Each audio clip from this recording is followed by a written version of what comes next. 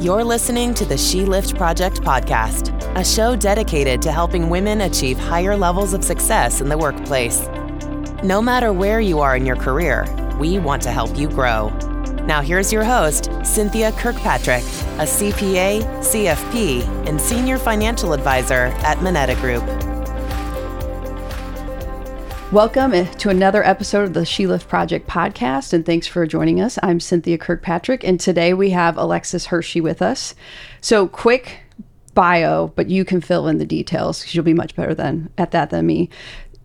I wrote down here, impressive professional and volunteer record, that you're the Chief Digital Officer at Midwest Bank Center, and you also do some things on the side, on boards, which we'll talk about, I'm sure, but also another thing which I'm sure we'll spend a lot of time on today because, wow, if only I had known this however many decades ago, helping women, people of color, anybody really disadvantaged in their salary negotiations and helping bridge that wage gap. So I'm going to stop talking and let you tell us, what do you do? So I work for Midwest Bank Center, which is a community bank. And a little bit about how I got there was I was working at Citibank for about 17 years. I'm very active with United Way, and the CEO of United Way is Orv Kimbrough. He pivoted from being CEO of United Way to be CEO of Midwest Bank Center. So as soon as he took that role, I called him up and I said, if you need somebody to run digital, I'd love to do that with you. So there's a huge difference between working for an international company and a very small community bank. So what I do looks very different in this role than what I did 4 years ago. When you say, if you need somebody to do digital, what does that mean? I mean, I'm thinking phones, I'm thinking computers, but there's social media, but that may be an advertisement. Right. Some of that may apply to what you do. Some of it may be a totally different stream. That's out of my skill set of what that is. So when you say do digital, what does that mean? But that's true of our whole industry in terms of digital. So any digital role can have many interpretations. And so what it looks like for me today is we turn on and maintain systems. So any system that our employee uses, any system our customers interface with, my team is either turning on new functionality for that and also what we call keep the lights on. So making sure it works. Oh man, stress. I imagine, like even just having to test systems to make sure to find what's broken and fix it. And you're talking about the banking system, exactly. Clients, employees, all of that. I imagine a big ball of intertwined stress in what you do. Lots, and so we have so many systems to make sure. So even though we started 4 years ago very paper-based, and what we're trying to do is digitize everything after the handshake. So as soon as we're very relationship-based, so how can we help our customers transact with us digitally? Our newest thing that we're launching in just a week is what's called an ITM. So that's a video screen where you go to the ATM, but if you need additional help, like what you would do in a bank, then my team will be on video to help you. Like live? Uh-huh. Wow. Yeah, so that's super exciting. So, yes, it's stressful, but it's how can we continue to bring new technology to our customers is what's energizing. Now, did I see at one point you were a teacher? I did. That there was a pivot from being a teacher to, again, maybe before we even jump to that, I mean, you were at Citi, you talked about for how many years, plus then Midwest Bank Center. Yeah. I imagine digital back then, very different than digital today. Right. What is that like? So one of my favorite quotes about technology is technology's never moved this fast as what we're experiencing right now, but it will never move this slow again. And so when you're trying to get your arms around AI and all of these changes that are happening that we see even in our kids, like how are our kids using technology different? How is that different from 5 years ago? And if it's moving in a faster clip, in 3 years, what is banking going to look like? It's hard to plan for that pace of change. And really, we're just plug in with experts that are helping us rather than trying to be the developer of all of this. We rely heavily on our experts in the space. And as I joke, both having started out as in public accounting, so forever in my life being in the financial world, we're one of the last industries to embrace and enact change. Absolutely. For a good reason, right? I mean, Right. we have people's financial companies, secure information. We want other people to work out the bugs before we play Absolutely. And I mean, every financial industry, I mean, that's the reality. But then you also have these financial tech companies, they're known as fintechs, that are disrupting this space. And so they can be a real threat in certain tranches. And then it's how do you partner best with those fintechs that can help you? For example, we've got a wonderful vendor. We can open a deposit account in 3 minutes online, and then small business and commercial is coming next month.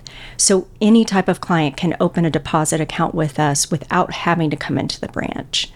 So we're excited about that, but lots of change. Right. So what's most exciting about what you do, or your path to being digital? Yeah. So my favorite part of my job is the team that I get to lead.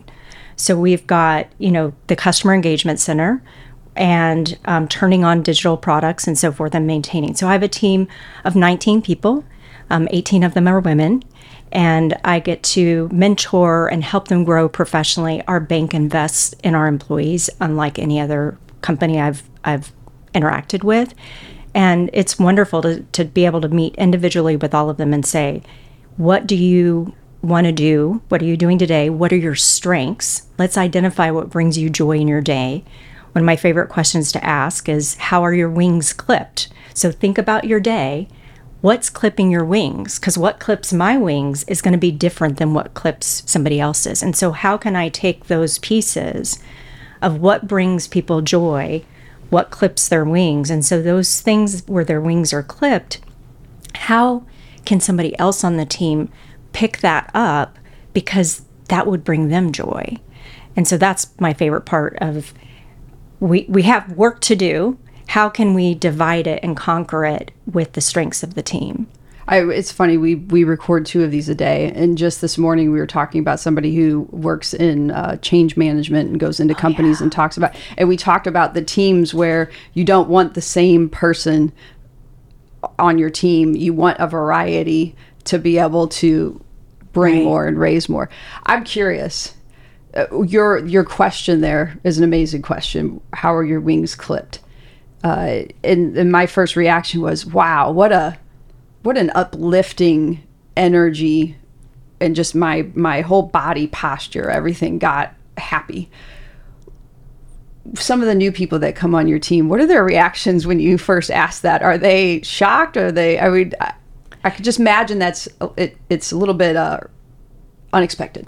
Well, I think that people don't take time when you're working so hard. You don't take time to analyze what you're doing and how does it bring you joy. But over time, you can get burned out, or you can get frustrated with what you're doing, and you don't even take the time. So it's taking that breath. So one of the tactics I tell people is put together a spreadsheet, list out, just track what you're doing, almost like when you're tracking calories for a diet. Track what you're doing and just indicate joy or no, joy, yes or no, joy. And then put that together. Like I said, my favorite thing is the coaching I get to do on my team. So I make sure I have my one-on-ones with my employees. That's priority 1. And so it's not necessarily the new people to the company. It might be the new people to my organization, for example, who haven't even thought that way for 20 years. And so how do you meet them where they are? When you talked about change management, that's the hardest part of our job, because it's relatively straightforward to turn on a system. So I can bring a Salesforce system to the organization, and I can predictably plan that out and turn on the system. But it's getting people to use the system. It's getting people to think about their processes and change their processes. So whether it's in my own organization or whether it's across the entire bank, that's where the hard work goes. It's less about the digital building a system, and it's more about probably figuring out not what's only needed today, but what might be needed in 6 months, a year, 18 months, and then working on building that, but getting all the people on board to use it. Right. Because their process works just fine. Like it really does. But we want to grow. And so in order to grow, we have to change our process. And so I think I have a secret bullet. I've been hiring technical project managers for years. And that's one of the biggest changes for me is the type of employee that I needed to be successful at Citibank was different than the type of employee I needed to be successful at Midwest Bank Center. So learning that. So I hired a brand new project manager who was a social worker. She had her master's in social work. So she knows how to meet people where they are. And she's got her PMP, which is the highest level of project management. We invested in that for her. And so she's got the skill set of being a project manager, but also those soft skills of being a social worker to meet people and say, hey, I know this is hard. And so that's been our secret sauce. When you were sitting here, I never would have thought you have said a social worker. I know. How did that happen? Well, through Focus St. Louis. So Focus St. Louis, they have a women in leadership program that is, so I've done coursework all through my PhD.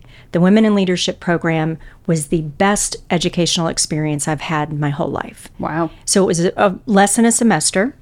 It was in the midst of COVID, so we were all virtual. And so I met this woman.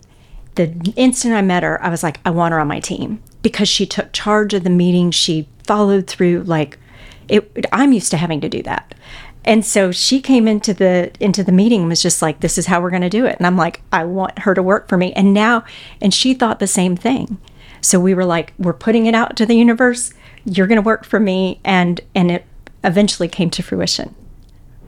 Who approached, I'm trying to think of the setting here, the picture, right? So you're in these virtual meetings. Who approached whom first? How did it even come up? I think it came organically from both of us. Like, yes, I want you to work for me. Well, and something you mentioned earlier, I'm sure my husband's in the corner recording this. He's probably like, she better not forget to ask about this. You said of the 19 people on your team, 18 are women. Yeah. I was also not expecting that. I mean, and my brain's going in a million different directions. I'm like, okay, I'm thinking technology, probably more heavily men. Maybe not, though. Maybe my perception's wrong. Is it who's attracted to you? Is it who you're looking for? Like, how did that, of 19 people, how is it 18? What happened? Well, our bank, the majority of our employees are women in our bank. And so we promote from within, but I've also hired externally. And so I recently, with getting the promotion to Chief Digital Officer, I got expanded responsibilities. And so the Customer Engagement Center team, that team is a team of women.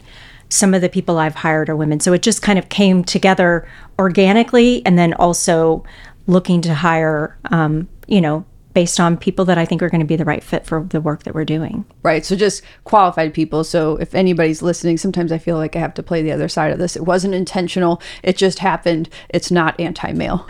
No. In fact, I feel like I need some more diversity. Do you think, I'm curious, we've had other women on who've said, I'm really comfortable. I've only always worked in a group of men. And the first time I was in a group of women, I was scared and nervous and didn't know what to do. Are there any different challenges, or this morning we talked about it should be irrelevant, but things are things. Right. Are there any different challenges with having, or things you've seen, or have you had to adapt yourself in leading mostly female group? I think the biggest thing is, how do I make sure the male on the team doesn't feel like a minority, right? Like, how do I make sure that the way that I lead, which is very different than traditional leadership, that I'm not making him uncomfortable. So how can I meet him where he is, and then help him make sure that I am being dynamic in that leadership style and not just imposing a certain way. Now, you said your leadership is not like the traditional leadership, and we've already talked about one way, how are your wings clipped and finding that joy.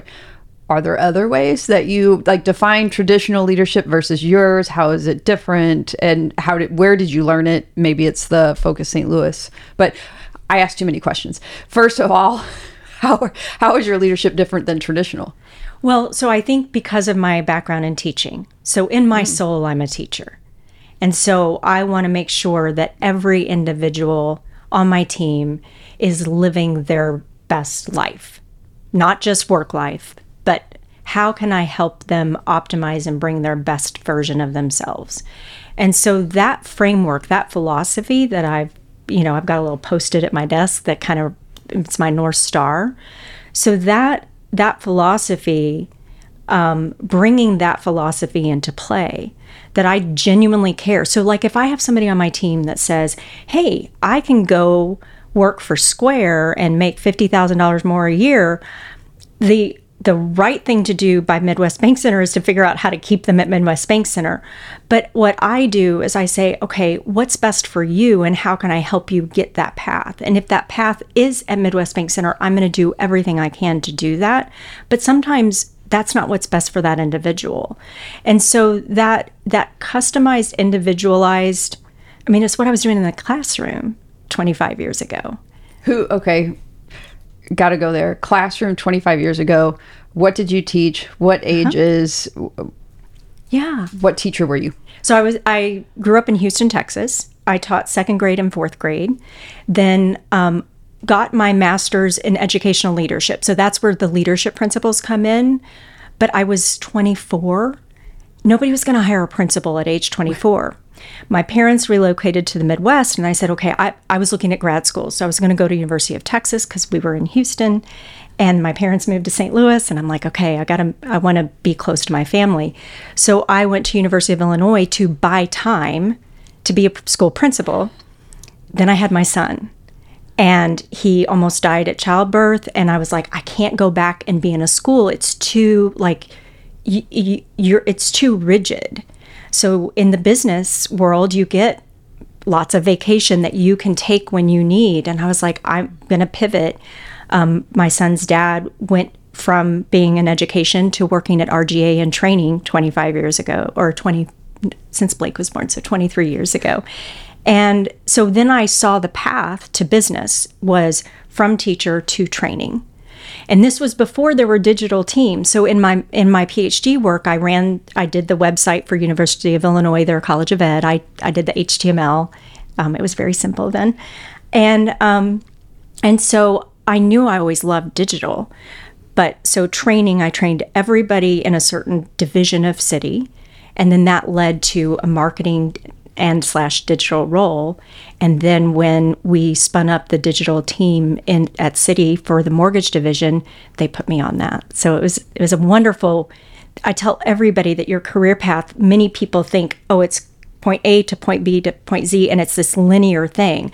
But everybody's career path, when they've had a long career, it's the zigzags that are so exciting, that are unpredictable. Well, I'll be honest, I'm like, yeah, I'm listening to your story. It's like, that's so great. And then you're like, my son almost died, and I'm like, oh my gosh, like I'm sure life-altering, shaking. It was. If that hadn't happened. Right. What would my path have been? Right. Yeah, right. And he's 23 or somewhere around there, 25. He's almost 25. He's doing well. Yeah. Okay. He's thriving. Good. Yeah. So it's that, whether you mentally or emotionally, that internal need to make a change, but there might be an external factor, right, that you say, okay, I had this plan for forever. And I know I've been there on multiple occasions. Right. And I almost, in some instances, tried to force it too long to work. And I was so unhappy. And if I just listened to what life whispering at me versus shaking me later, right, anyway, at the end of the day, I'm where I should be. But you're right there with the linear path. Especially as you mentioned, things are changing so fast. And in 2 years, there are going to be new jobs that weren't even here or aware of right now. Exactly. And that's when I coach people, I try to tell them, like, I've had this long career of about 20 years, but if I'm 52, if I'm going to work till I'm 68 because I'm a workaholic, right? I still have 16 more years of my career. Like, I have no idea what's next for me in terms of, I hope it's at Midwest Bank Center doing something, but I don't know what 16 years will look like, and I can't map it out. So I have to be open to, okay, it's going to unfold naturally, and I'm going to trust that it's going to be this beautiful story that I'll be able to look back and tell. And so I've got a lot of people that are like, well, I want to do this in 2 years. You can't control. There are too many variables at play. Right. Again, I was thinking, you can have this map, and maybe it's better, maybe some vision of the long term, but maybe better to have short term maps and still be flexible and adjustable for whatever life throws your way. Right. Or that cultivation of your strengths. So, for example, my project manager, just this morning, I talked to her about being a product owner. So that pivot, like, let me give you some experiences to be a product owner. And you may like that. I know she'll be great at it. So can I give experiences to people to help them build their resume, essentially their portfolio of work, so that then it opens different doors? And I feel like in your strengths, because we talked earlier, what brings people joy? Often it's where our strengths are, because it feels dang good to be good at something. Absolutely. And that it goes back to this Strengths Finder. I don't know if you've seen that, but it's the philosophy is, if you cultivate your strengths, if you've got your weaknesses and your strengths and you cultivate your strengths, you'll become a guru. Or if you work on your weaknesses, then you keep your strengths where they are and you work on your weaknesses, and then you just get on par with your weaknesses. So that's why I spend a lot of time cultivating those strengths, so that you get them to, nobody else can be at that level if you're honing those different strengths. And there's too much to know anymore. So if you are going to be really great at something, I think you talked about on the team, then find those places that you're not great at and maybe you don't want to be great at, which is okay, but then plug in those people on your team in your life who can raise that bar. But again, you're continuing to raise yourself in the skills where you're strongest. Absolutely. I'm sitting here thinking, I know leadership, the idea and thought and recommendation on how to be a great leader has changed greatly in the last however many years. If I could look at myself at whenever, in college interning, and then when I got out, I would try to tell somebody, interview the company to see if they have good leadership. I don't know that. And I'm just sitting here thinking, man, that would be my advice to a young kid.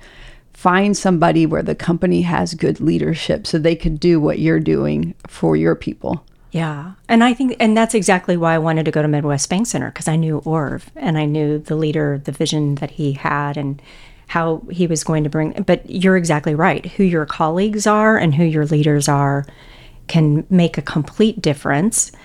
I have coached people to say, well, if there are other aspects of the job and you don't like the leader, sometimes leaders are temporary, but sometimes you need that experience. So it's not a only go if the leadership is great, but it is absolutely can make or break the joy of your day. Right. Yeah. Well, and I want to keep an eye on time, because something we highlighted at the beginning, which I think is also, if I was young and could go to a company and ask the right questions for leadership, is to talk about when you start out, or maybe you don't start out, whatever it is, your salary coaching. Yeah. So I learned that I was really good at salary coaching through Focus St. Louis. So we had a cohort about 23 people, and 5 people in the span of 3 months or so were getting new jobs. And I said, let me help you negotiate your salary. So did you know that you said you learned it? So Focus St. Louis you did during the pandemic. So it's only been several years since it's 2023.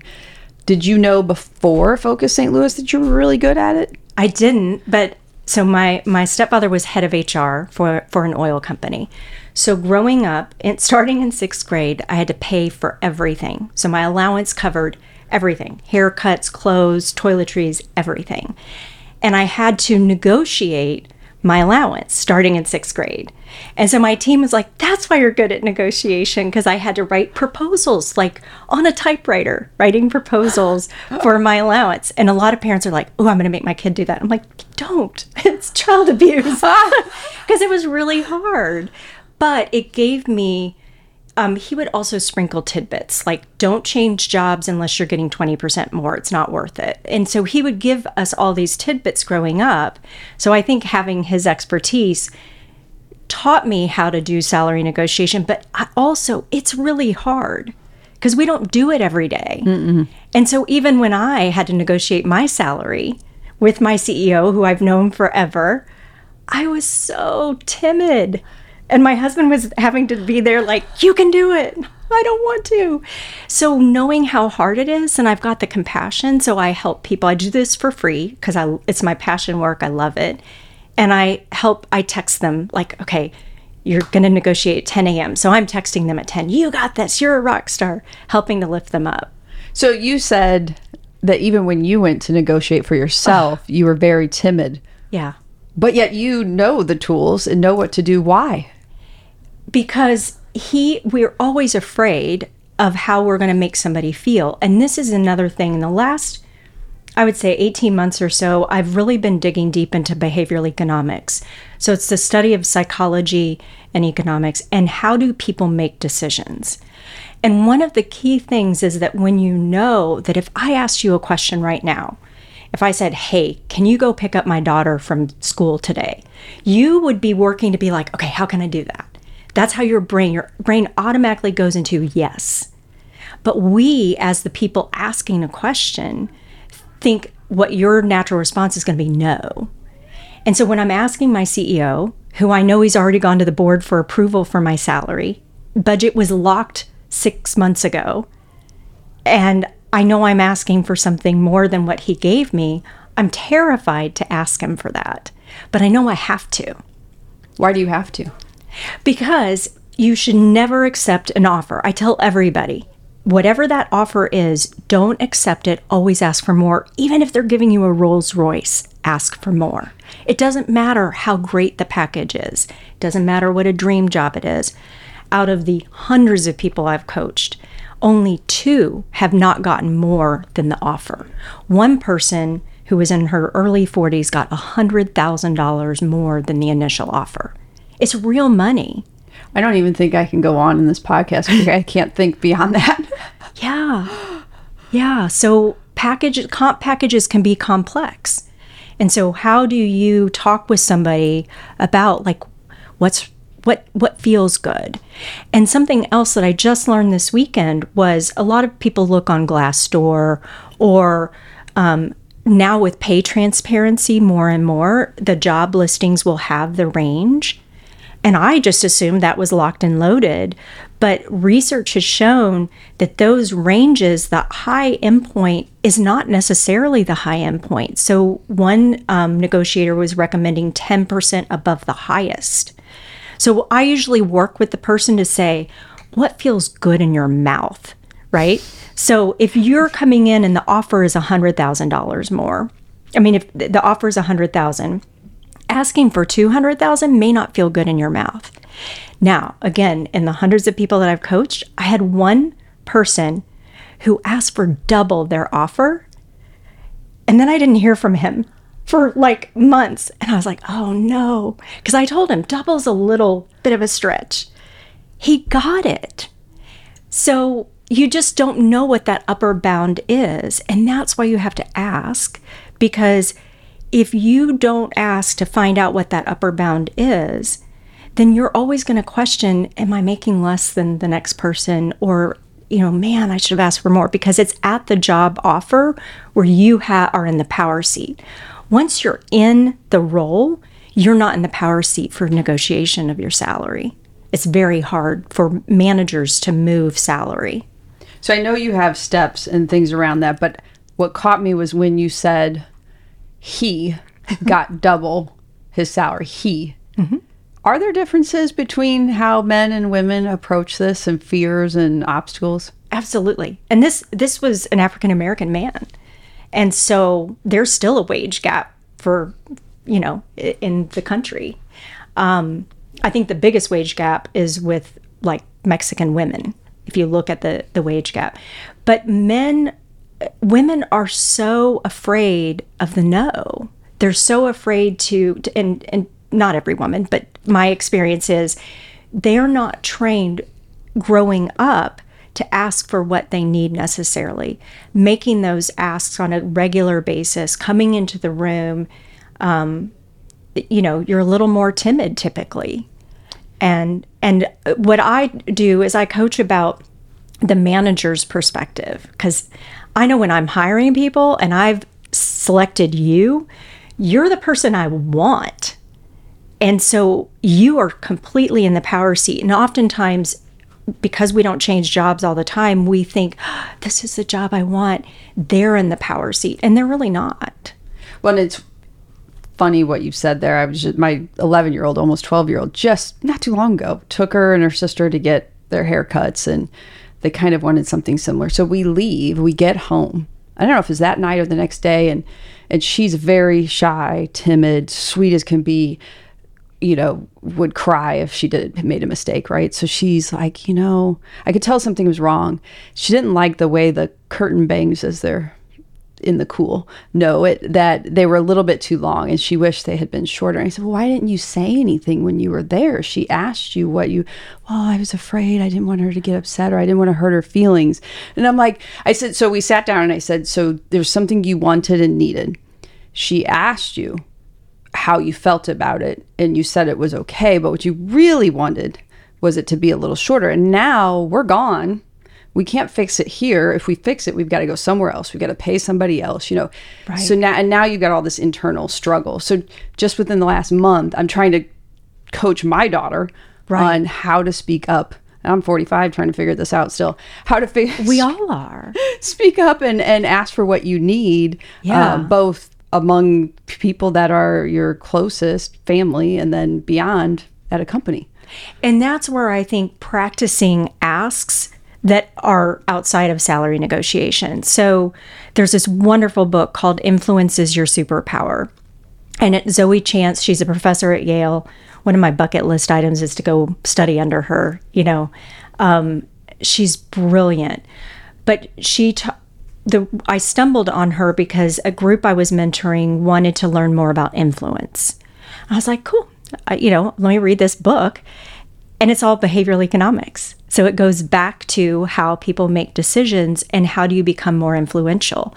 And it's really about practicing asking. So she has her grad students go and ask for very random things that ends up from having nothing to one group got a car because they kept trading up and building up. But I think starting with, any kid but we don't think about, okay, I need to practice asking for what I want so that I'm comfortable when I really do need. Because we probably all have so many examples of ways that we just didn't ask for what we wanted, even if it's at a restaurant.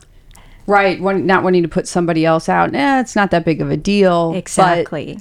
And maybe it's not that big of a deal there, but to your point, at some point, being able to ask could be a very big deal. And getting that practice together.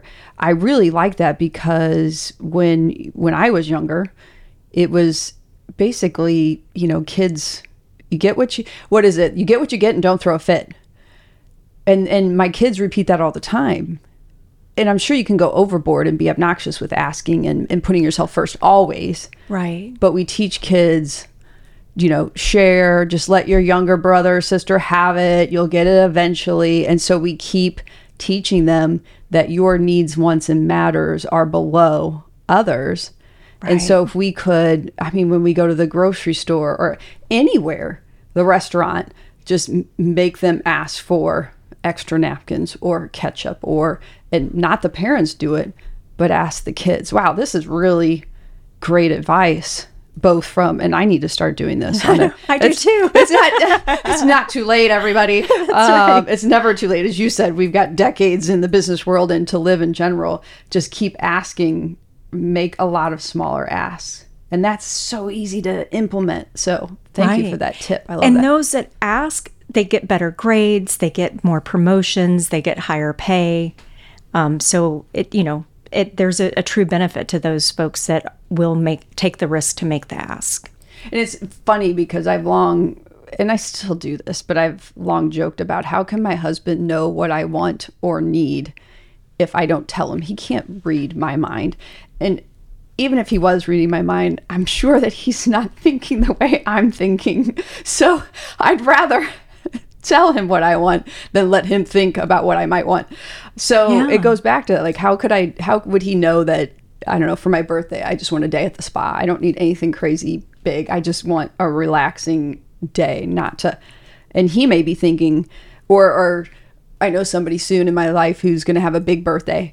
And I know somebody else is like, oh, should we throw them a big surprise party? When in actuality, I don't think that's what that person would want at all. Exactly. So being verbal and open and honest about it, we need to talk about everything that's inside of us. Wow. I knew I was going to come and learn a lot today, but already I feel like I'm blown away. I'm like, okay, I'm going to go practice that right now. I need a nap. Ask for a nap. So all those things were good. We sidestepped we haven't gotten into yet, the salary coaching. And I'm looking here, you had talked about steps to implement.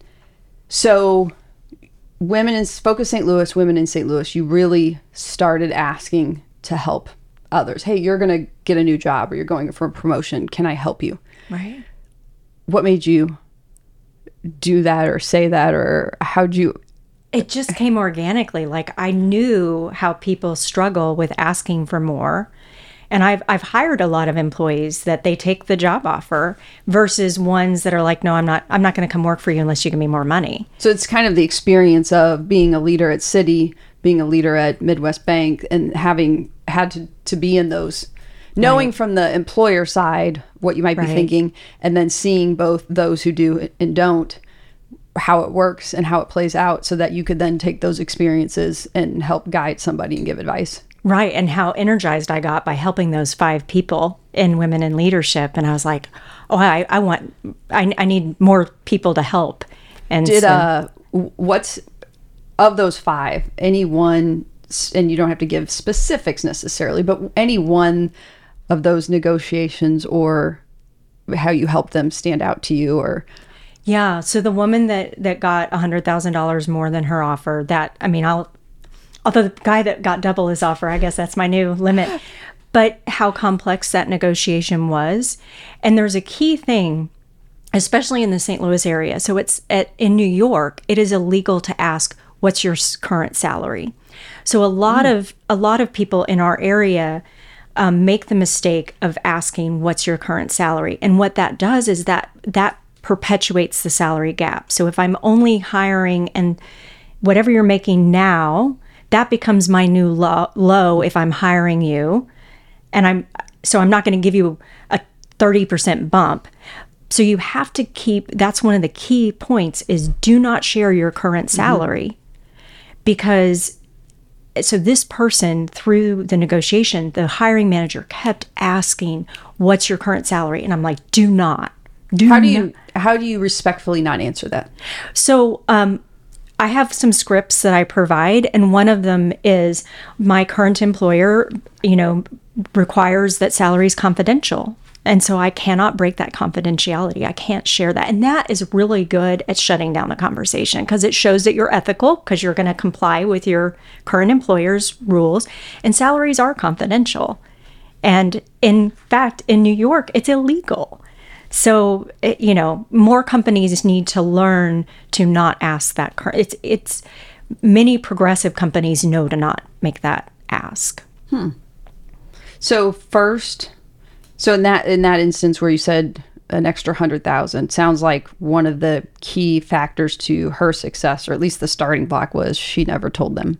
Right. Her. And it was so hard, because it goes back to that, if somebody's asking you something, you want to give them the answer. And you want to please them. You want to comply, and you want to make sure you're not going to lose the job. And so lots of conversations, lots of texts. You've got this. It's going to be okay. They want you. You don't have to give them your current salary. So what's next after that? So don't give them your current salary. What are the next steps? So what you try to do is they're going to want to talk what your salary requirements are, and in behavioral economics, whoever shows their cards first loses the power. So what you want to do is try to get the company to tell you what their range is, what their budget is. So one way that I would do this today is if somebody approaches me and says, hey, I've got a job where I think you'd be a good fit. I may say, hey, I'm not looking to move, but what's the range that, what's your budget? And so the recruiter can give me the budget, and then I can say, oh, I'm in budget or I'm out of budget. But that range is okay, but you want it coming from the company first, ideally. Now, people that I coach are in different stages of getting a job offer. If you've given them what your salary requirements are, that doesn't mean you can't change. And so that's another thing. People think, well, I told them I wanted to make $100,000, but now when I'm thinking and I'm hearing the scope of the job and how many people are reporting to me, this is a lot bigger than what I thought. Or maybe it's not bigger at all, but then you learned, oh, I need to ask for more. That's okay. I've had lots of employees and I've had lots of people I've coached that gave a number at the beginning and then changed what it was. And again, they want you. And so they're going to give you what they can. So hopefully, if you haven't shared already and a recruiter or somebody comes to you or that company comes to you, ask them, as you said there, I may or may not sure I'm really looking to make a change, but what is the range that they're offering right now or working within? And that gives you a starting point. Exactly. And then you don't really say, I'm very flexible on the range. I need to know what the scope of the role is before I can tell you what my salary requirements are. It's really about understanding the role, who you're going to be working with, and then once they put an offer on the table, that's when there are various steps once the offer comes in of trying to the goal is to get your base as high as possible.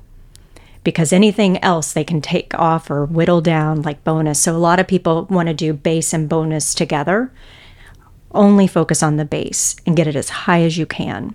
Different negotiator experts will tell you different strategies, but I don't ever deviate from that.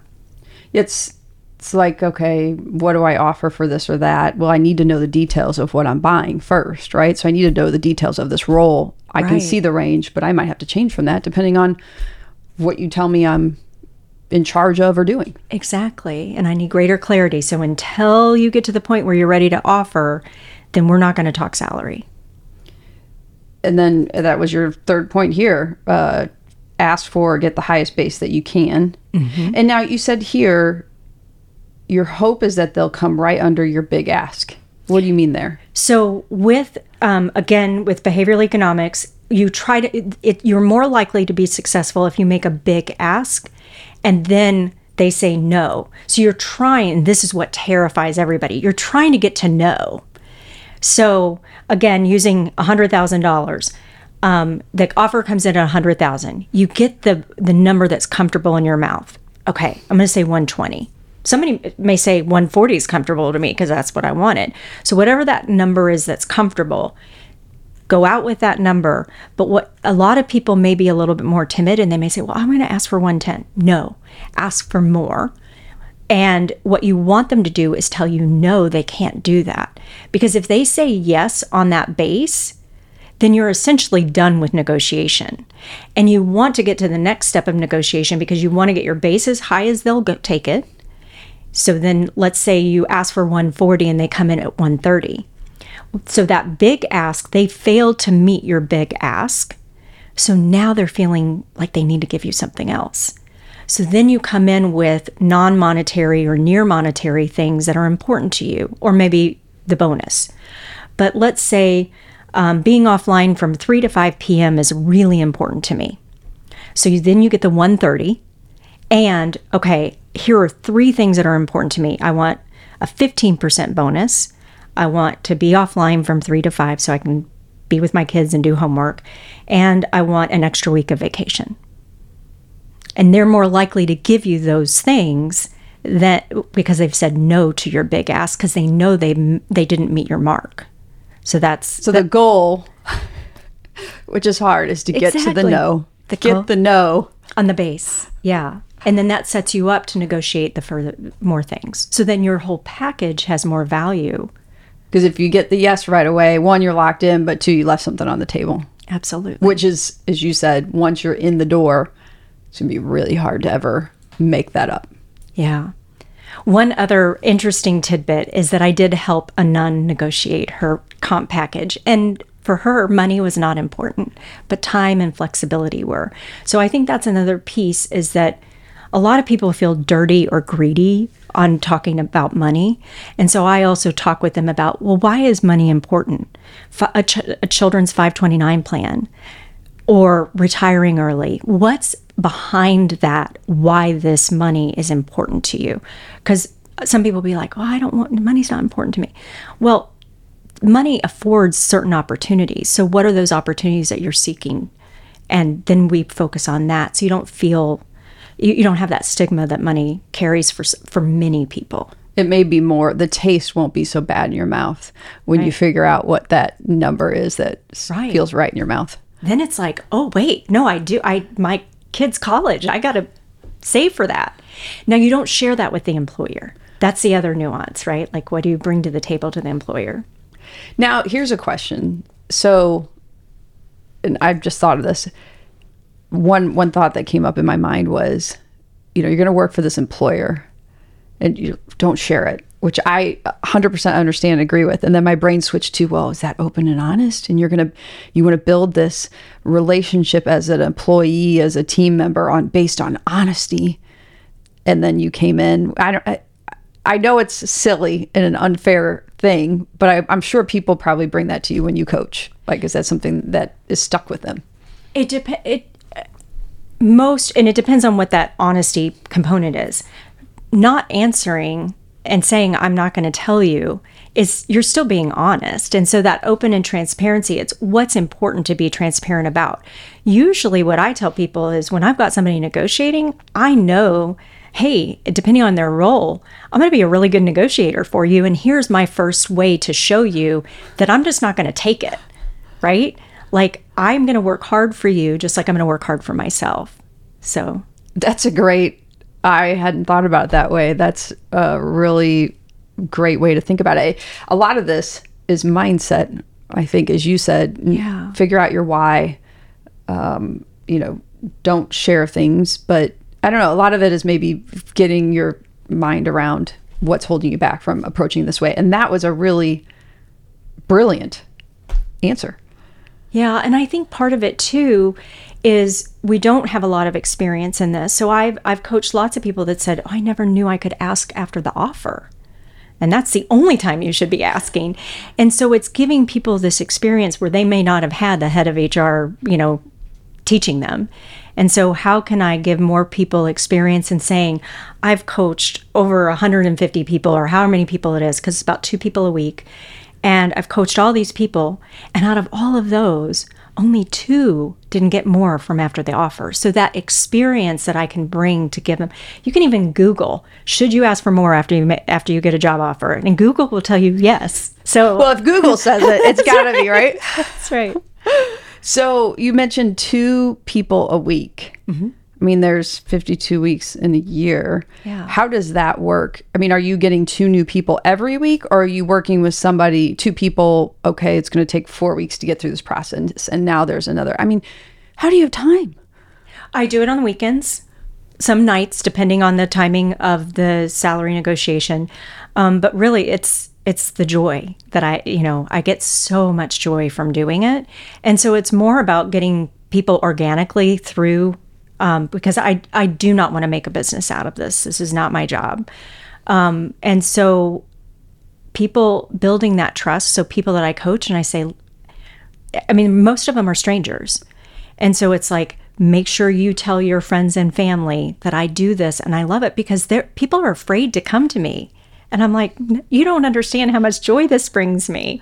Well, and so they're afraid to ask you. So they are. Work on making the smaller ask. They're probably afraid to ask you, because in my head, I would think, she's a mom. She's a chief digital officer at a bank. She's right. coach or, running a team of 19, and she's got to be crazy busy and kids. And I would just be putting her out. I'll just figure it out on my own. No, but it's my passion. So that's right. So they're, again, maybe because of the way my brain works, they're giving you the opportunity to help and the joy from helping others. And yeah. And just imagine the ripple effect, right? Like each person, I give them the presentation and I say, go share this with people. So if each person shares it with 6 people, that ripple effect. Because now some of the people I've coached are coaching other people in their network. So the presentation you put together, is this something, I mean, the presentation you have, is this something that you put together? Mm-hmm. Is it just by your experiences and you've seen with the people you've coached what works and you say, boom, boom, boom, here we go? Right. And I tweak it every so often. Like this weekend when I read an article and I was like, oh, I didn't know Glassdoor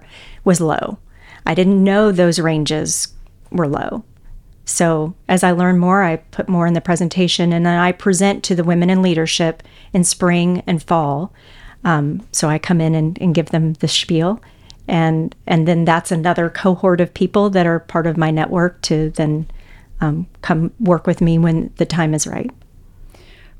I mean, we're still new in this podcast, but wow, I'm going to keep sharing. Please. You're going to be busier. I love it. At least I hope so. I hope you're so going to be busier. Anything else along that line? So I guess if people want to find you for the coaching, it's word of mouth. It could be LinkedIn. LinkedIn is the best way to connect with me if you don't have my contact info already. I don't do voicemail, so I do text and LinkedIn. Yeah, it's funny how those memes, right? With don't leave me a message, just text me. Yeah, the thought of answering the phone or listening to a voicemail is just tiring. Because, my job, 8 to 5, I'm in meetings nonstop, so I can't take a call. Right. Yeah, that's a good point.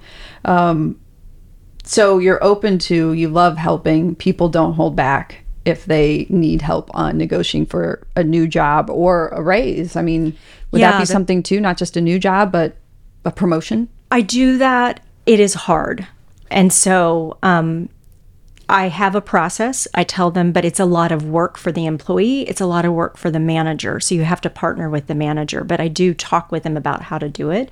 But even my hands are tied in terms of if somebody came to me today and said, I want a raise, I'd be like, tough luck.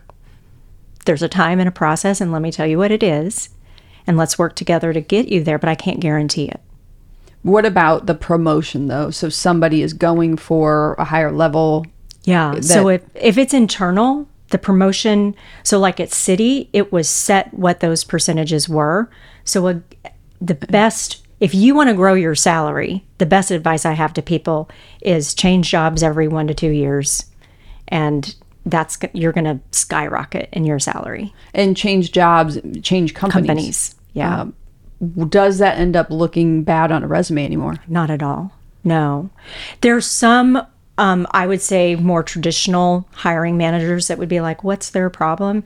But I hired a project manager who had 20 different companies as experienced in 20 years. And a lot of people are like, ooh, that's a red flag. But she was able to come in and survey the landscape better than anybody because she had all of those different company experiences. So it brings a wealth of knowledge. Right. There's that in a lot of places, hire from within or promote from within, which is great and can be great. But there's also that value of experiences that are varied with different leaders, probably teaching you different things, different teammates, different cultures, different companies. I mean, as you mentioned, City is so different than Midwest Bank. Exactly. So to have those varied experiences to draw from are probably helpful and not, depending on how you position it, not always harmful on a resume. And I think that a lot of people are reluctant to change companies because of some myths that they carry. So that's something else I ask my mentees is, what are the myths that you're telling yourself about your job and why you may need to stay? So people may say, well, I get to work from home in this role and I won't be able to work from home in my next role. So that's a myth. You don't know that. Or I have flexibility. Well, guess what? Most companies are giving their employees flexibility. You've built trust and so forth. And so you feel like you've got more flexibility. That doesn't mean that another company won't give that or may not even, I'm biased, but Midwest Bank Center has a wonderful culture and flexibility and things like that. If somebody were coming to our team, it'd be so different than what they have today, but they may have been reluctant to change jobs because of those myths. I would say just from hearing what you do and how you are as a leader, not only there, but how you're helping others, not even in your role or your job requirements, I would be like, wow, that'd be a great leader to work for, an environment to be in. So if you're out there listening, looking for another place to go and learn and grow yourself, not that you're hiring right now, but I would look at working with Alexis at Midwest Bank. As I'm sitting here, I'm thinking, wow, her kids must have had such an advantage potentially in their careers. I don't know the age of your kids. I know one is 23, 25. Your stepfather taught you this when you were a sixth grader, which you said I don't advise. But did you either do something similar like that for your kids, or have you help them in their negotiations? So not from an allowance standpoint. They'll do chores and jobs, and I'll talk with them about, how much an hour they want to make. But my son did not go to college, and he works in telesales and got a manager position just recently. And so I helped him negotiate his salary and talked with him about ways that because it didn't meet what he was hoping, how he can move the needle on that. So absolutely, it's in my DNA. So that's interesting. I think a lot of younger people now are wondering, with the landscape of college, do I need to go to college? I'm done with school. I often wonder if they're making high schools harder now to where kids don't want to go anymore. That landscape, and maybe it's even in your negotiations. How does not going to college and having that college degree impact the roles you can have, salary negotiation, any of that? On salary negotiation, I've had employees who did not go to college. It doesn't matter as long as the role. But I think a lot of roles that have a lot of growth absolutely have college requirements. And I do think that, for example, just personally, my son, I think that he's keeping some doors closed by not having that degree. But I totally understand college isn't right for him right now. But I do think when he's 30 or so. But how are colleges going to change? You can learn how to do almost anything on YouTube. So why do I need to go to school for certain things? Right. And the costs can be so prohibitive to where, that's what we're facing right now is, does it make sense to our 16-year-old, almost 17-year-olds thinking about that? Do I take what would have been that money, not go into student loan debt, and try to start a business? And wow, what a learning environment that would be. Absolutely. And I think that's something that our kids who are 13 and 15 are, it's going to continue evolving. You look at the things that are offered like master class and all these things that you can learn and certificates that you can get through Ivy League schools. There's lots of opportunity to get targeted learning to help you progress your career. So for those out there who are like, okay, great, I love what she's doing, but I don't have a college degree, or I'm not sure, I'm sure a lot of doors will be closed to me because of that. Not necessarily a reason to not contact you or to seek the help or to make the ask and go further. Absolutely. I think there's so many programs in our community even that are helping people learn certain skills. And it's knowing, where do you want to go and what's that path to get there? What are the resources that we have? Like Launch Code is teaching a lot of folks how to do technology. So I hired somebody who was in the nonprofit space. She went through Launch Code, who taught her how to be a developer. She didn't have any development experience, but she came referred by somebody that I trust. So I wouldn't necessarily hire anybody off the street, but the referral makes a huge difference. And she has done more than anybody that I've ever had in that role. It's remarkable. Right. It's not always the degrees or the accolades that make the best, employee, team member, et cetera. It's probably behind that for her. It's just her grit and her grind, and maybe her point of, I want to show everybody else that I belong here. And so she works harder. Well, and she got the skills that she needed through Launch Code. And so I think that's another piece, is whatever you get your degree in, ask anybody who has 20 years of work experience. Most of them aren't doing what they majored in. That's so true. And the other question, I thought where maybe you were going with this, is ask them, what do I really need to know to be good or successful in this job? Because if I go to college for 4 years and I take the history classes and the world religion classes or whatever, not that those aren't important by any means, but should we be spending that much money and time on 4 years when you could get a more concentrated degree or certificate or whatever, build those skill set faster, quicker, and what companies actually want to then join like that. But then to your point, the network, then you got to make sure you have a good network, I would assume. Absolutely. And I think that's what colleges are great for, is those networks, right? But what you study when you're 18, do you know what you want to be when you grow up? Come on. I still don't know what I want to be like in 10 years. So right, because however many years ago, you wouldn't have thought salary negotiation would bring you such joy. And you said a lot of the leadership stuff, the real value that you got was from Focus St. Louis, which was only a few years ago. So it's constantly learning and evolving. And I think about leadership as we know it now, parenting as we know it now, mindset training as we know it now. It wasn't there 10 years, 15 years, 20 years ago. So yeah. Exactly. Where do you want to be in 18? I don't know. Tell me all the job opportunities that will be out there in 10, 20 years. They're going to be so different. Yeah. And as you mentioned earlier in this podcast, especially in digital, it's the changes. I think you said something like the change is the slowest it's going to be right now. So we're just going to keep seeing it exponentially change and change. Absolutely. And what AI is going to do for us, we can't even wrap our brain around. Do for and maybe against us to an extent. Yeah. And I'm sure with your digital officer brain mindset, there's probably a lot of that too. Like how are people going to use that to break systems or break into systems? Absolutely.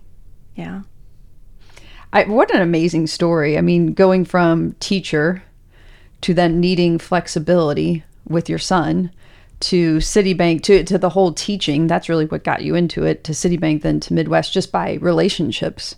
Sounds like getting involved, absolutely, putting yourself out there, relationships. Yeah, your network is your power.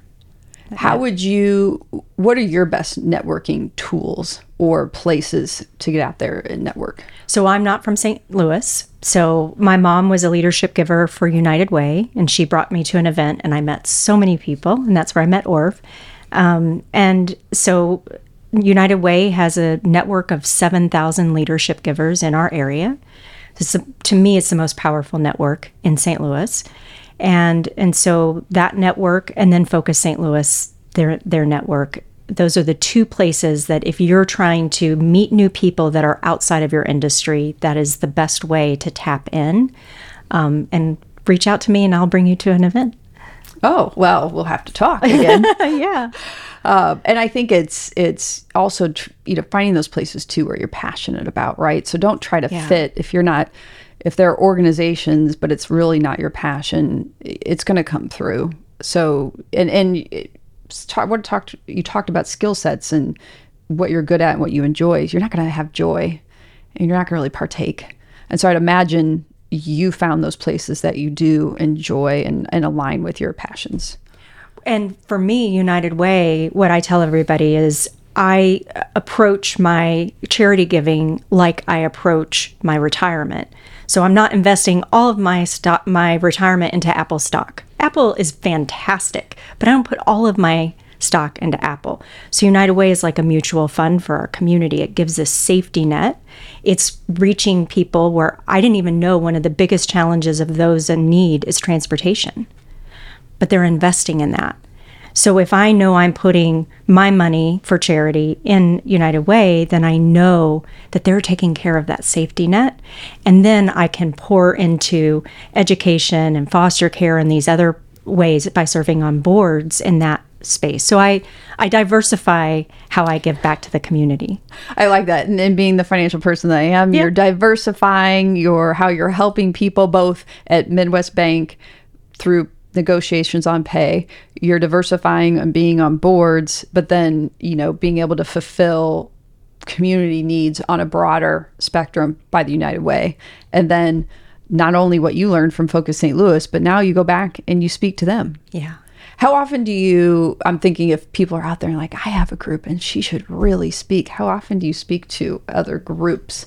Other groups, not very often. So Focus and then United Way, I, have opportunities to do that. Is that something you're interested in or you're okay? I didn't want to like sell you and say she speaks. So, and then you're like, I didn't really want to do that. I really want to do more of the coaching, but it sounds like that's a potential too. It gives it, how can I make the biggest impact by teaching just a few tidbits to help people?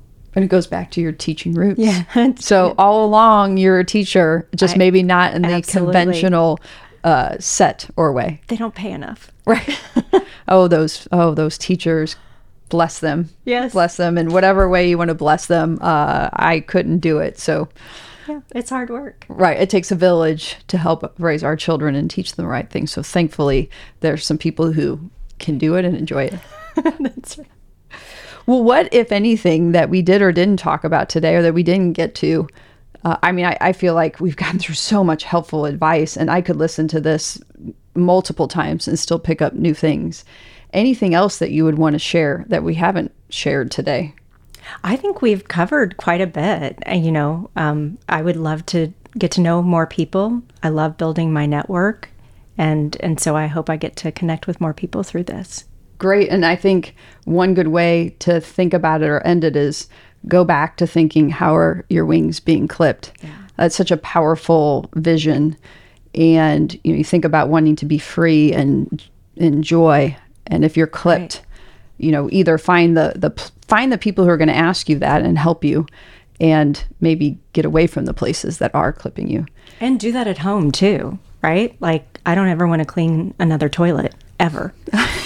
So, how can you delegate in home too? So you just fill your cup with joy. And don't feel guilty because, when my kids were little or didn't have kids, I could clean the house and clean the toilets. It wasn't a big deal. I absolutely hate it now. And either the with kids... teenage boys. Yes. and with two other girls in the house, and we all have long hair, and that's just another problem too. So I'm happy we have that, but I'm at the point where it's give myself the grace to hire or to make the ask. That's more right. Help, because it's okay to say, I don't want to do it anymore. If you moved on to different, maybe bigger, better things. Right. So to find you, I think we earlier said, especially on the salary coaching, easiest way is probably go through LinkedIn. Absolutely. Any other ways? I imagine you might be listed on Midwest Bank's website somewhere. You might not, because you're more internal, but it sounds like LinkedIn's the best way. Yeah, LinkedIn's the greatest. All right. Yeah, I'm on there a lot. Well, great. So everybody, I shouldn't say everybody, but I guess everybody, reach out if you want help, if you want to learn more, if you want her to come speak, or you just want to add another great person to your network who can help and bring so many learning and new things to your way of thinking, and just keep making a lot of smaller asks. That's right. Well, I really pray. I didn't know what to expect going into today. You had met my husband first. I thought, well, I'm sure it'll be great. And this has been so powerful. So, Alexis, I appreciate it. Thank you so much for joining us today. I'm thrilled to be here. Great to meet you. This concludes another episode of the She Lift Project podcast. To hear more episodes of the show, subscribe wherever you get your podcasts. And to learn more about our mission of helping women reach higher levels of success, visit sheliftproject.com and sign up to receive the latest news, ebooks, videos, and more.